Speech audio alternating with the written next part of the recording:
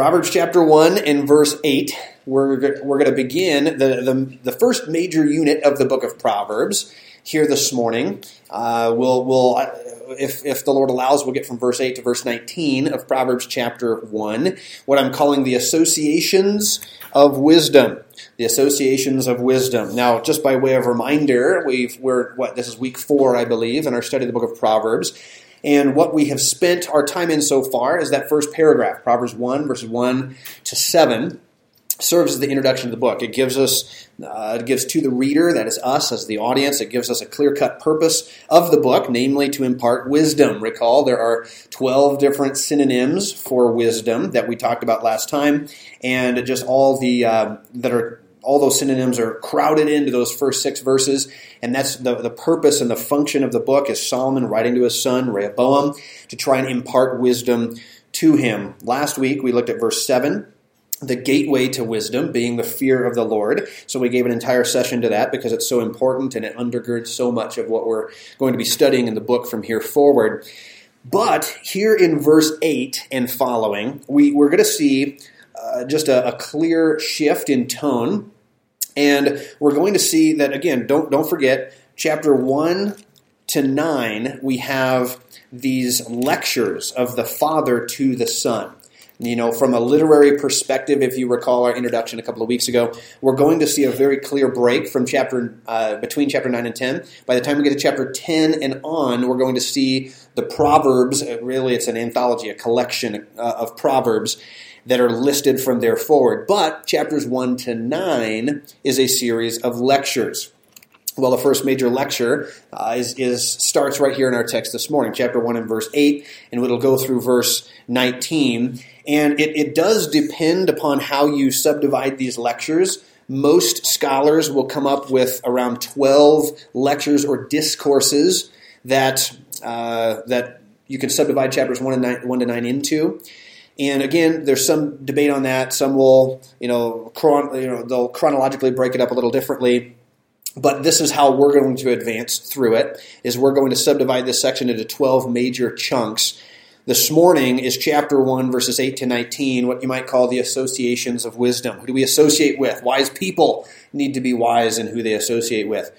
But then we'll see from chapter 1, verse 20 to 32, we'll see the warning of wisdom. We'll see the introduction of Lady Wisdom, where she gives a warning, an invitation for all to come and to hear her wisdom, but a warning for those who do not listen, those who reject her wisdom.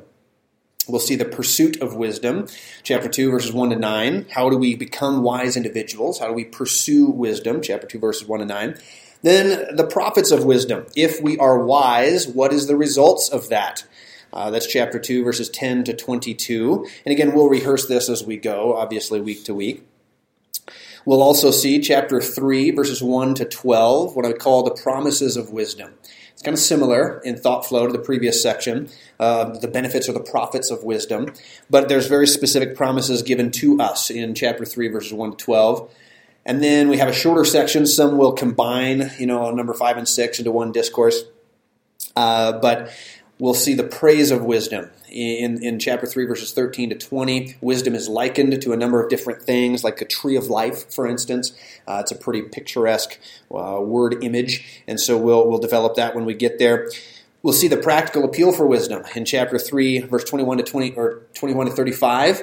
Is like, again, it's the idea is that if wisdom benefits you, there's a practical aspect to it. So again, don't forget, the entirety of these first 9 chapters is the Father speaking to the Son, and his big point is to try and convince the Son to be wise, to see the benefit of wisdom, to pursue becoming a wise person.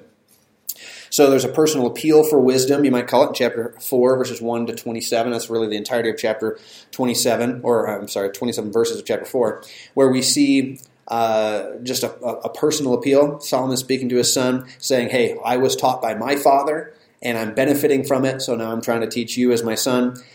Then we'll see the peril of adultery, chapter 5. The entirety of chapter 5 is devoted to that subject, as well as chapter 7. We'll see the peril of adultery and the ways of the seductress are going to be described in chapter 7. Chapter 6 is the admonitions of wisdom. We'll actually see a number of proverbs become introduced there, where he gives us some pithy proverbs, or some of them are longer, where he's going to give us 5-6 verses on a single thought unit. But he'll kind of give us a flavor of what's coming for the rest of the book in chapter 6. And then chapter 8 and 9, again, some will subdivide that, but chapters 8 and 9 go together, and it's another, it's the words of Lady Wisdom, as she is imploring us to listen carefully and to become wise. All right, so chapter 1 and chapters 8 and 9 serve as a bit of an incluso, right? Are you familiar with that term? I use it every once in a while. It's a literary term. Incluso, it's like a parentheses. It's where it's a literary device where a thought unit begins and ends with a similar idea in order to show you that it's bracketed off. Well, chapter 1 and chapters 8 and 9, you're going to see Lady Wisdom step forward, and she's going to speak. And we'll talk about that a little bit more next week when we introduce her in chapter 1. But nonetheless, our focus this morning is chapter 1, verses 8 to 19, the associations of wisdom. And we're going to look at it in two big thoughts. First, we're going to see that we ought receive godly parental advice. That's verses 8 and 9. We ought receive godly parental advice. But we also ought reject godless peer advice. That's verses 10 to 19. We ought receive godly parental advice, but reject godless peer advice. All right, so let's begin with that first thought and read verses 8 and 9. Okay, if you got your Bible, Proverbs chapter 1, verse 8 and 9 says this. My son, and many of these discourses, that's how we mark them off, is he introduces, and again, there's some overlap there, but he often will introduce a new discourse with that. My son, he's addressing him. My son, hear the instruction of your father, and forsake not the law of your mother, for they shall be an ornament of grace unto your head and chains about your neck. Now, as we contemplate those two verses and the big idea of receiving godly parental advice, I want you to consider with me two big things. First, let's just discuss for a moment the guiding light of a good family, right? We have a father and a mother speaking to a son, and how important of a dynamic that is throughout the book of Proverbs. So I want to contemplate that for just a moment, but then we'll see the garland of godly advice in verse 9. In other words, if you listen to wise counsel from godly parents, it will be an ornament of grace to your head and chains about your neck. Now again, that's an old King James translation, right? We think chains about your neck, does that mean like a ball and chain? No. Think necklace, right? The idea is it's something that's ornamental, that beautifies, that brings honor. It's not meant to be a bondage. Rather, it's the opposite. It's a blessing. But nonetheless, let's consider these two things about these verses before we move on to the actual advice itself that they're granting in verses 10 and following. But first, consider with me the guiding light of a good family. We see it here in verse 8, and we're going to see this throughout the book of Proverbs. Family is a very important topic in Proverbs. And we're not going to exhaust this topic this morning. We're going to introduce it, but we're going to see it over and over and over again throughout the book. In fact, the entire setting of the book of Proverbs, recall, is a father instructing his son. And so that helps us understand the importance of the family dynamic. The word son appears 44 times in the book, 15 times in chapters 1 to 7 alone. Now, the family is going to take a central role in the book of Proverbs. The purpose of it is to teach wisdom. Pop over just briefly to chapter 4, verses 1 to 4. Let me reread this. Solomon will say in this passage, Hear, you children, the instruction of a father. Attend to know understanding, for I give you good doctrine. Forsake not my law, for I was my father's son, tender and only beloved in the sight of my mother. He taught me also, and said unto me, Let your heart retain my words, keep my commandments, and live. In other words, Solomon was taught by David, and now he's turning to teach his son Rehoboam. And these are just, again, samples of what we'll see throughout the book. But the family is to take the central role in teaching wisdom. Recall that this is something that God promised back in Deuteronomy chapter 6, and he required this, in fact, it's a commandment, that fathers in particular, but mothers and fathers, are both to be very consistent in teaching their children wisdom, as well as, not just wisdom, but the law of God. Deuteronomy 6 is specifically talking about the law of God. We see elsewhere, for instance, like Psalm 78, we're not only to teach our children the law of God, but we're also to teach them the meaningful events of the past. Psalm 78 is a review of history. so that our children would know the important things of the past that they need to know that shape their identity and their destiny. And so it's a really important idea. And what we're going to see as the family takes this central role is that both mother and father cooperate in leading the home. We're going to see the book of Proverbs assumes this, and we're not going to go to all these references here this morning for sake of time. You can jot them down, and we will get through them, throughout our study. But we see in chapter 1, verse 8, notice both mother and father are mentioned. My son, hear the instruction of your father, forsake not the law of your mother. We just read chapter 4, verse 1, where he's describing children, listen or hear, hearken to the instruction of a father. We saw it again in chapter 4, verse 3. We read that a moment ago. He says that, again, he's referencing both mother and father.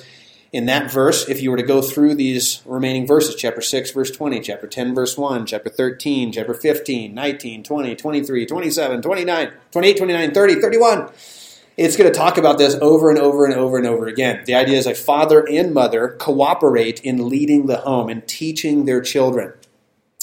But if you were to zoom out, and this is, I'm just going to hit the high spots this morning. I'm going to introduce this idea to you. We're not going to look up all these references this morning because I want to save some of that for further lectures where we devote several lectures to the topic of family in the book of Proverbs.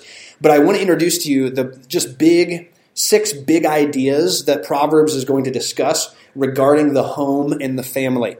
And I'm going to introduce them this morning so we can see how important of a subject it is, how it pertains to our particular text. But like I said, we will spend lectures in the future dedicating to these ideas. But the first big idea is that a cohesive family unit is a source of great blessedness. Proverbs will emphasize this over and over again. We won't go to all these, but Proverbs 10:1, 15:20, 20 verse 7, 23 verse 15, 27 verse 11, 29 verse 17, 31 verse 28 are just a sample of how often the book of Proverbs is going to praise the blessedness of a cohesive family unit. Yet, that's a double-edged sword, because a dysfunctional home is a curse. Proverbs 10, verse 1, Proverbs 17, verse 25, 19, 13, verse 26, Proverbs 20, verse 20, and 28, 7. It's going to talk about this over and over again through the book. And we will go to all of those references and look them up, in a future lecture where we just think through that. But just recognize the book of Proverbs is going to praise a cohesive family unit, and yet it's going to announce that there's a curse in a dysfunctional home. Second big idea that Proverbs is going to introduce to us concerning the family unit is that a cohesive family unit takes wisdom to build. Proverbs 24, verses 3 and 4 describes, in fact, there's so many good stuff, right? I'm trying to hit the high spots this morning, and we'll come back and look at them in more detail. But let me read that. Proverbs 24, verse 3 and 4 says, "Through wisdom is a house builded, and by understanding it is established, and by knowledge shall the chambers be filled with all precious and pleasant riches." In other words, it takes wisdom to build this cohesive family unit. And because of this, it's so important to God that He says in chapter 6, verses 16 to 19, it's the listing of the abominations, things that God absolutely hates. On the list is those who sow discord among brethren. In other words, when anything that erodes the family unit, God abhors it. He absolutely hates it. And so it's important for us. Again, Book of Proverbs is lifting it up. Look at the importance of a cohesive family unit. It takes wisdom to build. It's not going to happen automatically. It takes an enormous amount of effort and work and wisdom to build a cohesive family unit. But it's a great source of blessing. And God hates anything that erodes it. Third big idea is a cohesive family unit requires an understanding and submission to the roles of father, mother, and children.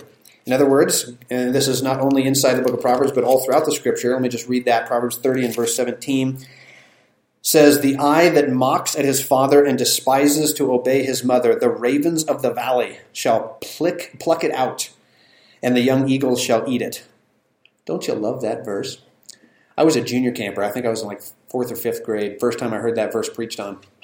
Freaked me out, let me tell you. But the speaker got up and he says, "All right, children, next time that you give that eye, you roll your eyes at your parents." He says, "God says it's better that the raven and young eagles come and pluck it out and eat it." I was like, whoa, right? And then I had nightmares that night.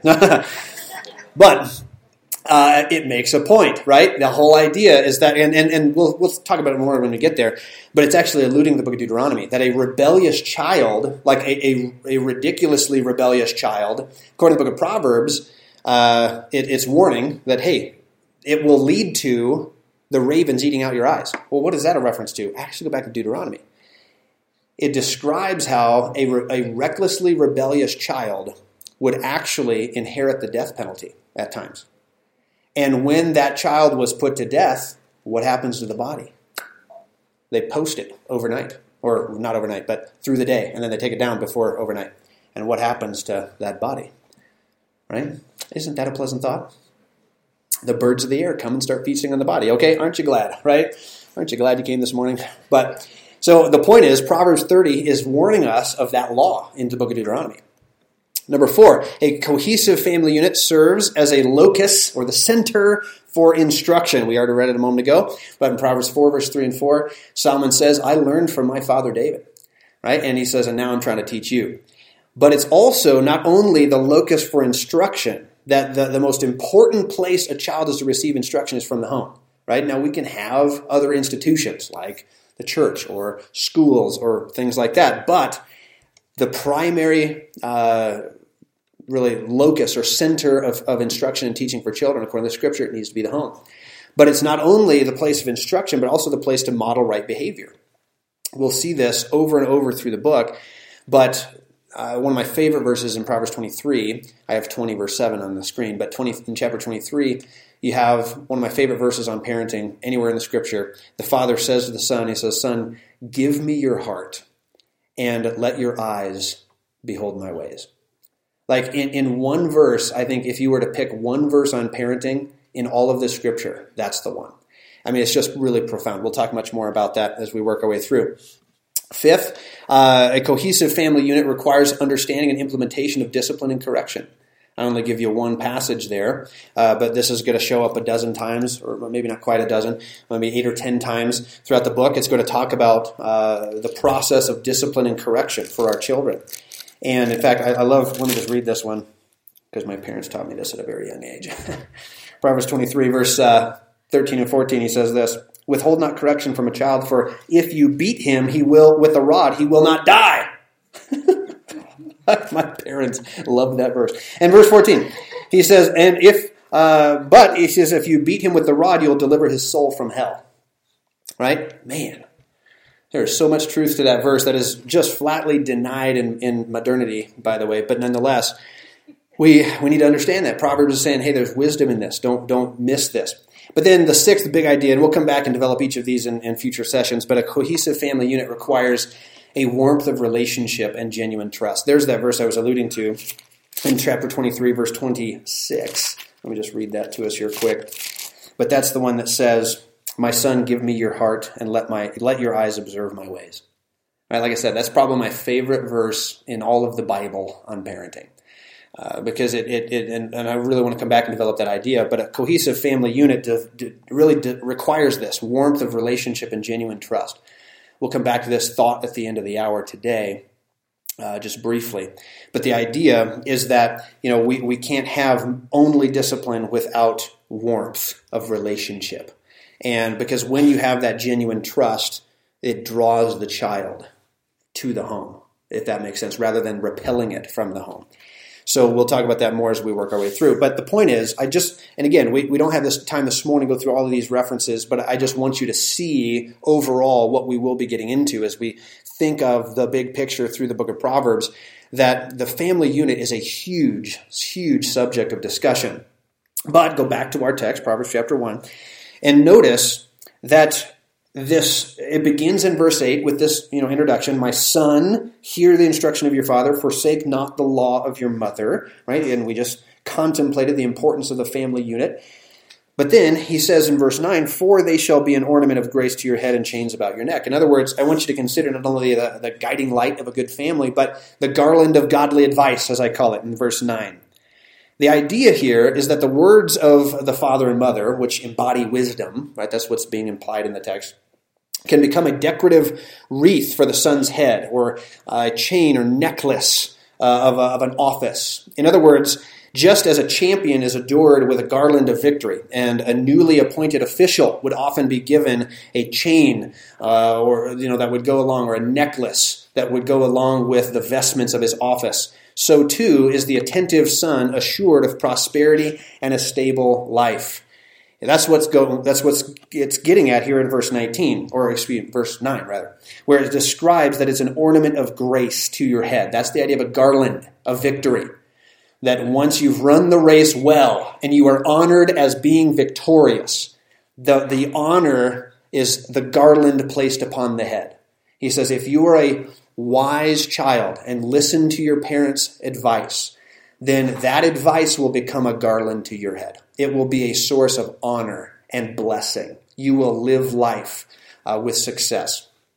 And then, of course, it uses the idea of a chains about your neck. And again, that's an old King James translation, right? And we sometimes think chains about the neck is like, oh, ball and chain. No. The idea is that it's an ornamental necklace, or the idea of a gold chain that represents the position of a high office, high status. That's the idea, is you will go far in life if you listen well to your parents. That's what it's saying, godly parental advice. So, in other words, to restate verse 9, it's saying that wisdom is both beneficial and attractive. It brings both honor and recognition. When someone is wise and they live life with wisdom, there's a certain attractiveness to their life. We look at that and we say, man, they just got things figured out. You know what I'm saying? It's like, I want to do what they're doing. I want to be like that. Right? And that's the idea, is it's the garland of grace and the chain about their neck. Henry Bosch says this. He observes that, quote, many great men of the past have been richly blessed by what they learned at their mother's knee. He's talking specifically of mothers, but I think we'd apply it to parents in general. But he goes on to describe, consider Moses, Samuel, Timothy. It blipped on me. Consider Moses, Samuel, Timothy. The maternal care and godly influence experienced by these spiritual leaders bore rich fruit in their lives. He's just looking at biblical examples there, where we could look at Moses, Samuel, Timothy, all of which were tutored by their mothers or grandmothers in the case of Timothy, that became great men. But Bosch also goes on to consider church history. He says, think of Augustine. If you ever heard of Augustine's mother, she's a rather famous figure in church history. That prayed incessantly for her renegade, reckless son until he finally got converted and became one of the greatest, contributors to Orthodox theology throughout church history. You got Augustine, John Newton, the zealous Wesley brothers. You ever heard about Susanna, right? Susanna Wesley, famous mother through church history. He goes on to say their names would probably never have lighted the pages of history if it had not been for the godly women who raised them in homes where the law of love and Christian witness was their daily guide and inspiration, end quote. That's a helpful observation, but it's very true. Just putting it a different way, and I don't know who first originated the quote. I'd have to go back and look it up. My college history prof, one of the smartest men I've ever met, and he just knew history, upside down and backwards and inside out, and it was impressive and a joy just learning from him. But he used to always say that, and he would quote, and I forget who he was quoting. See, I should have been a better student and listened a little more carefully. But he used to always say that the hand that rocks the cradle rules the world. You ever heard that? Right? And I forget who first quoted that, or who, where it originates from. But it is a powerful observation, right? The hand that rocks the cradle rules the world. And there's so much truth to that. And he would always describe godly mothers, or even powerful personalities that may not have been godly, right? Like Emperor Nero had a crazy mom. She was anything but godly, but she did impact the world by raising Nero. But anyways, the point is, there's a lot of truth to that.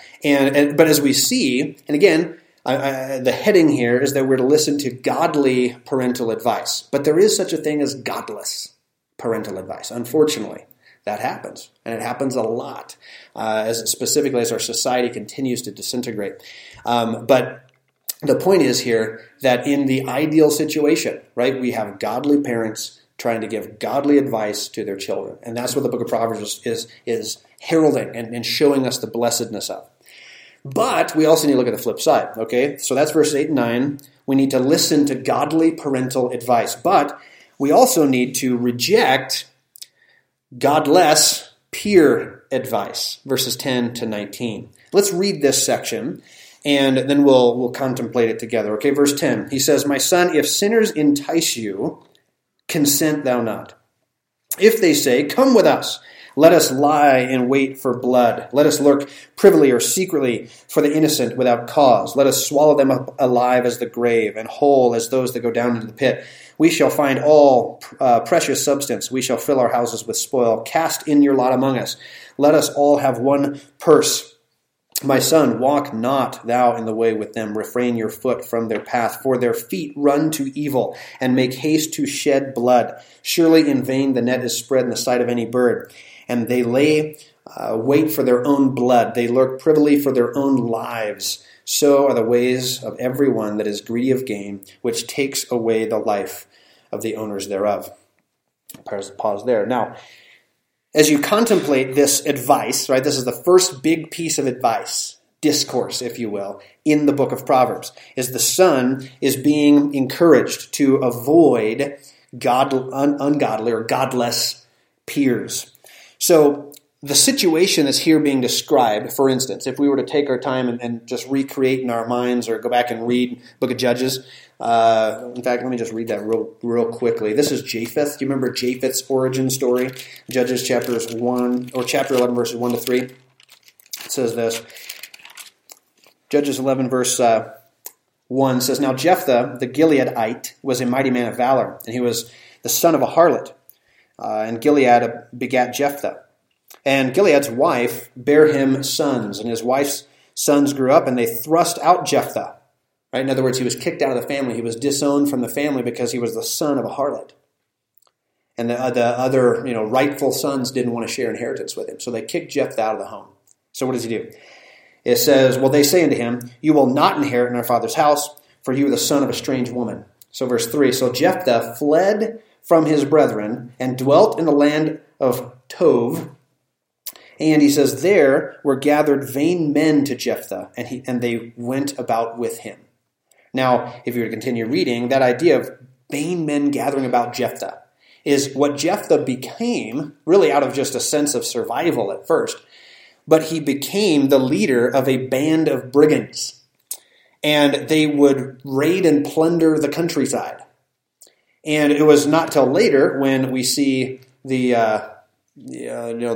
threat of the Ammonites come against the Jews that the Jews say, "Okay, Jephthah, we need somebody that's strong enough to lead our military. Would you please do it?" Right, and then you can keep reading and understand, flesh out the story of Jephthah. But the point is, this band of brigands that Jephthah was leading is what most likely Solomon is talking about here in Proverbs chapter 1. In other words, it's the ancient equivalent to what you and I would consider a modern gang. Now, the mob mentality is evident here in our text when it says, let us, multiple times in the text. It's plural. Let us.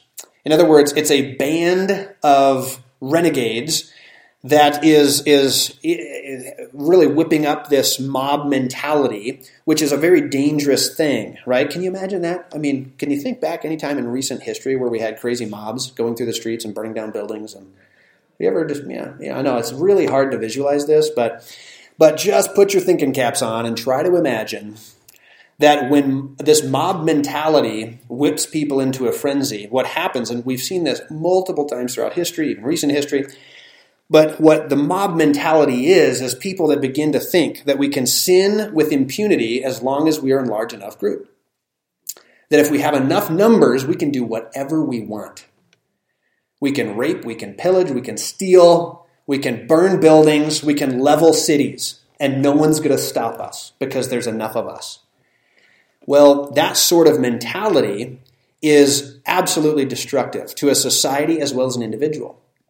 And that's what the book of Proverbs, right? This is a father speaking to his son, and he's saying, son, don't get sucked into this.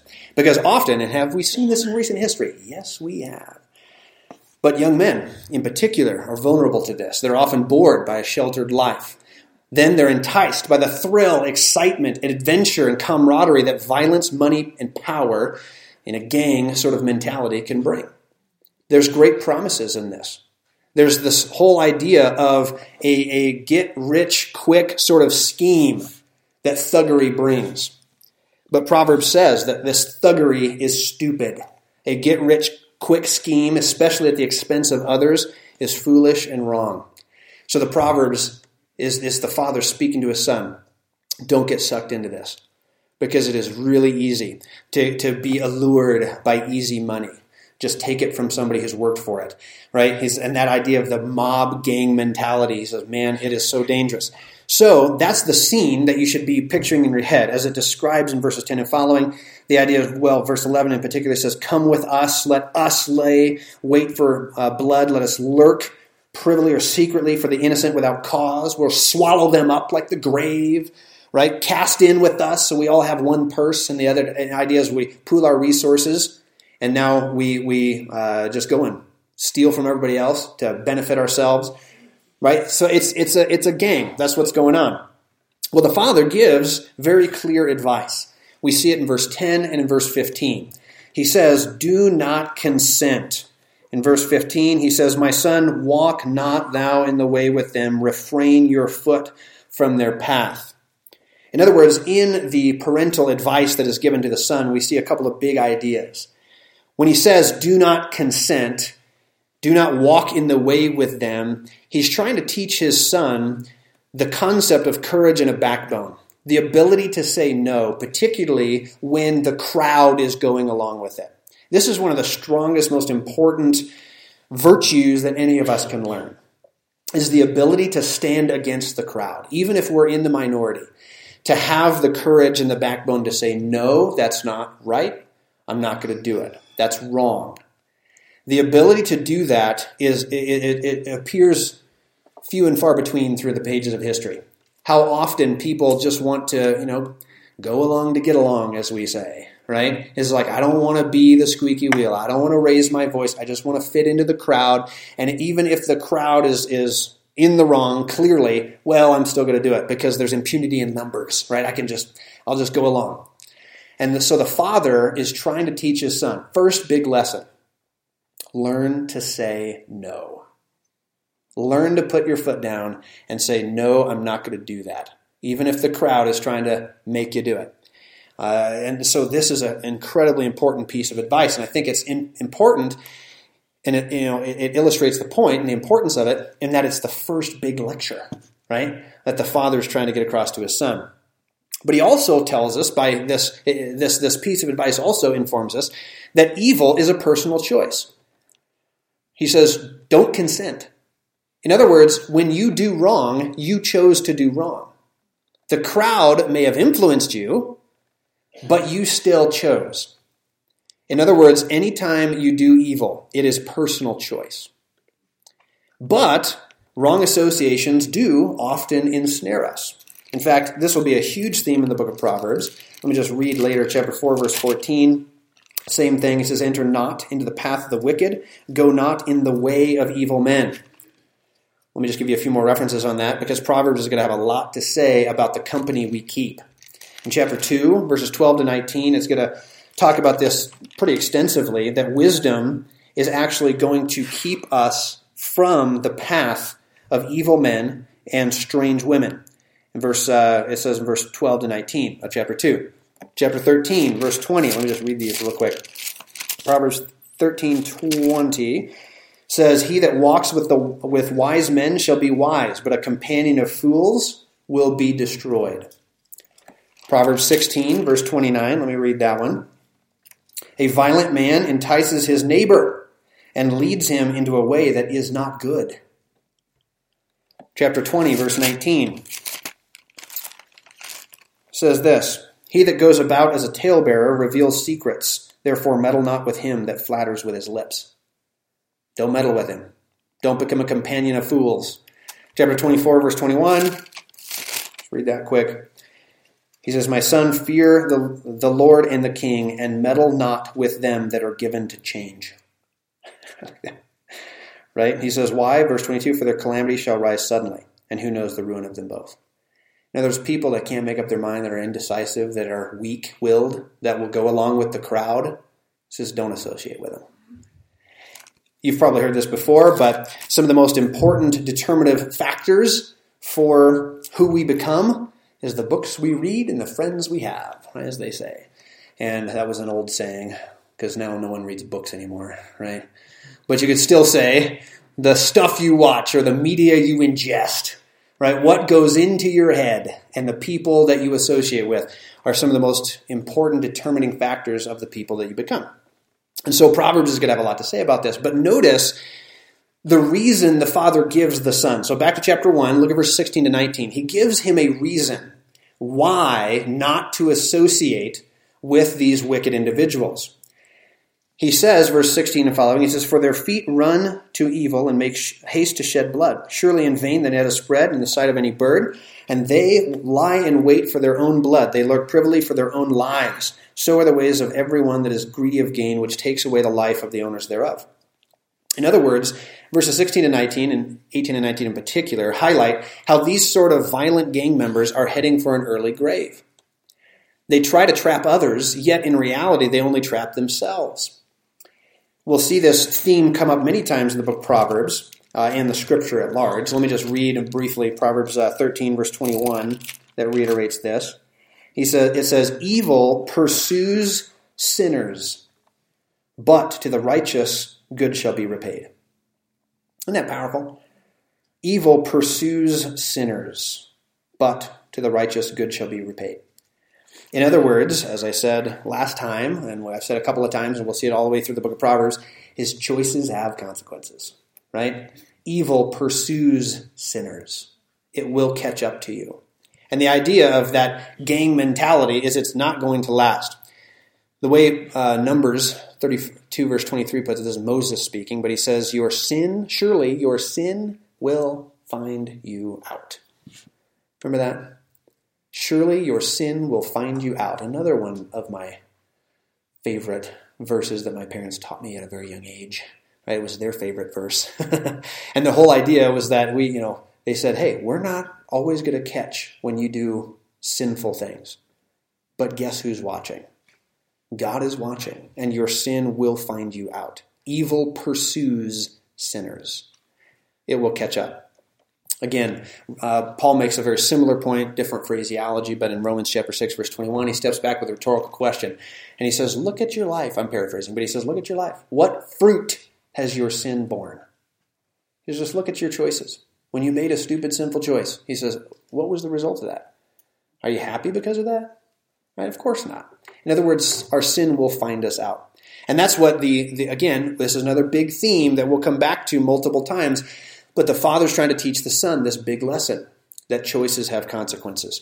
And we need to learn to think past just immediate gratification in the moment, doing what we want, when we want, in the moment. He says, rather, we need to think beyond that. We need to think of where our choices are leading us. And that is one of the core components of true wisdom, is the ability, remember, we talked about this 2 weeks ago, but remember out of those 12 synonyms, right? Because you all have them at the tip of your tongue in your memory, right? I couldn't probably list off all 12 off memory. It was a lot. But we have, particularly one of my favorite words is the word prudence. Remember that? The idea is a foresight, the ability to think ahead, to see where your choices are leading you. That's one of the core components of wisdom. And so the Father is trying to teach his Son that sinning is essentially laying a trap for ourselves. It's laying a trap for ourselves. Temptation leads to entrapment, which leads to destruction. Paul will make a similar observation, trying to teach Timothy this. In 1 Timothy chapter 6 and verse 9, he's talking in particular of the temptation of money in that passage, greed. But he says we are ensnared by it, and we fall prey to destruction and perdition, he says, in 1 Timothy chapter 6 and verse 9. Some pretty strong advice. But as we look at this first lecture, notice a couple of big application points. And then, with this, we'll wrap it up. Think first the big piece of advice that he's trying to get across to his son, that your direction is largely determined by your input. Your input is based upon who your friends are, what books, movies, music, media you ingest. right? I made that point a moment ago, but that's really the big idea that the Father's trying to get across to the Son, is your direction in life is largely determined by your input. But your input's based on who your friends are, what books you read, movies you watch, music and media you ingest. And the reality is garbage in, garbage out, right? And it's hugely important to be watchful about that. And this is important for us as parents, because if the Father is so concerned about this for his Son, then we too need to be concerned about this for our children. What are we allowing them to watch, to think about? Again, we can't stop their thoughts, but we can influence those thoughts.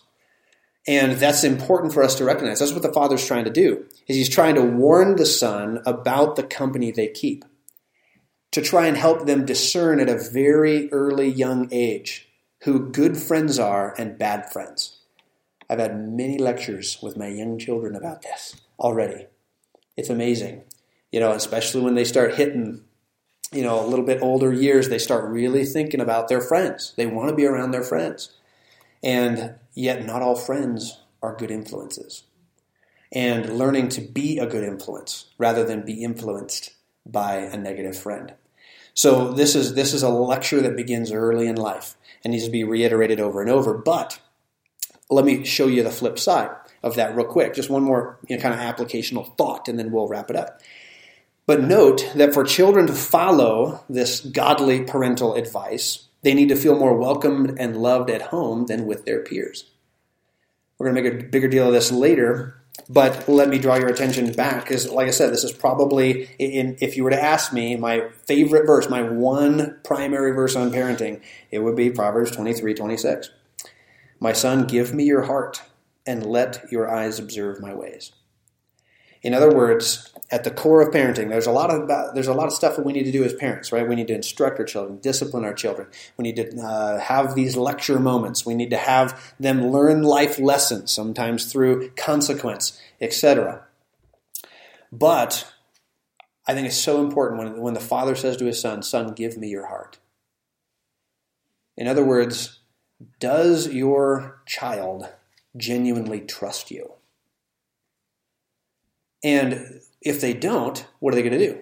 They're going to go to their godless peers, their friends. They're going to listen to somebody else more than they listen to you. And they're obviously going to go through stages of that, right? That's a hard time. They're growing up and they're trying to figure out, who am I going to listen to? But when there's a genuine trust, a warmth, a welcome in the home, they're drawn back. It's really a powerful thing. And this idea of nurturing that sort of home, like I said, it takes enormous work and effort. He says, by wisdom a house is built. This does not happen on accident. It doesn't happen intuitively. It takes an enormous amount of wisdom and effort. But largely in that, as he says, Son, give me your heart and let your eyes observe my ways. In other words, when we are parents who properly model what it should look like, then children are more apt to follow. And children are good at this. Teenagers are the best at this. They can sniff out a hypocrite from a mile away. You know what I'm saying? If there is any level of inconsistency, boy, they see it and they exploit it. And again, we're not perfect. We need to learn to become very apologetic at times as parents, to admit our own faults and our weaknesses. But the reality is, if we're one thing in public but something else in private, our kids have no respect for us. And they shouldn't have any respect for us because we're phonies. And if that's the case, we've lost all influence. And they're going to go listen to somebody else. Or they're going to do their own thing. And yet, like I said, that one verse summary of the importance of parenting, he says, let your eyes observe my ways, but give me your heart. Trust me, watch me, follow me. And when you have a parent like that, the influence is astounding. And I'm doing my best to try and model that. But by God's grace, I had parents like that. Were they perfect? By no means were they perfect. We could list their faults and their flaws, right? But, man, they were good at this. Winning our heart, saying we love you, We learned to trust them and then follow them. And they modeled right behavior before us. And they showed us what it looks like. And then we watched other people blow up their lives with stupid choices. And it was like, whoa, which one do we want to do? Want to follow this path or follow this path, right? That's what the book of Proverbs is trying to teach. All right? I'm out of time. So let's close in prayer. Next time we'll come back. We'll pick it up in chapter 1, verse 20. We'll work our way to the end of the chapter where we'll see Lady Wisdom being introduced to us. All right? Let's pray. Father, thank you for the time this morning. Thank you for your word and its truth. Lord, how important it is, how much it stings and hurts when we contemplate how inadequate we are as parents, as children, as grandparents.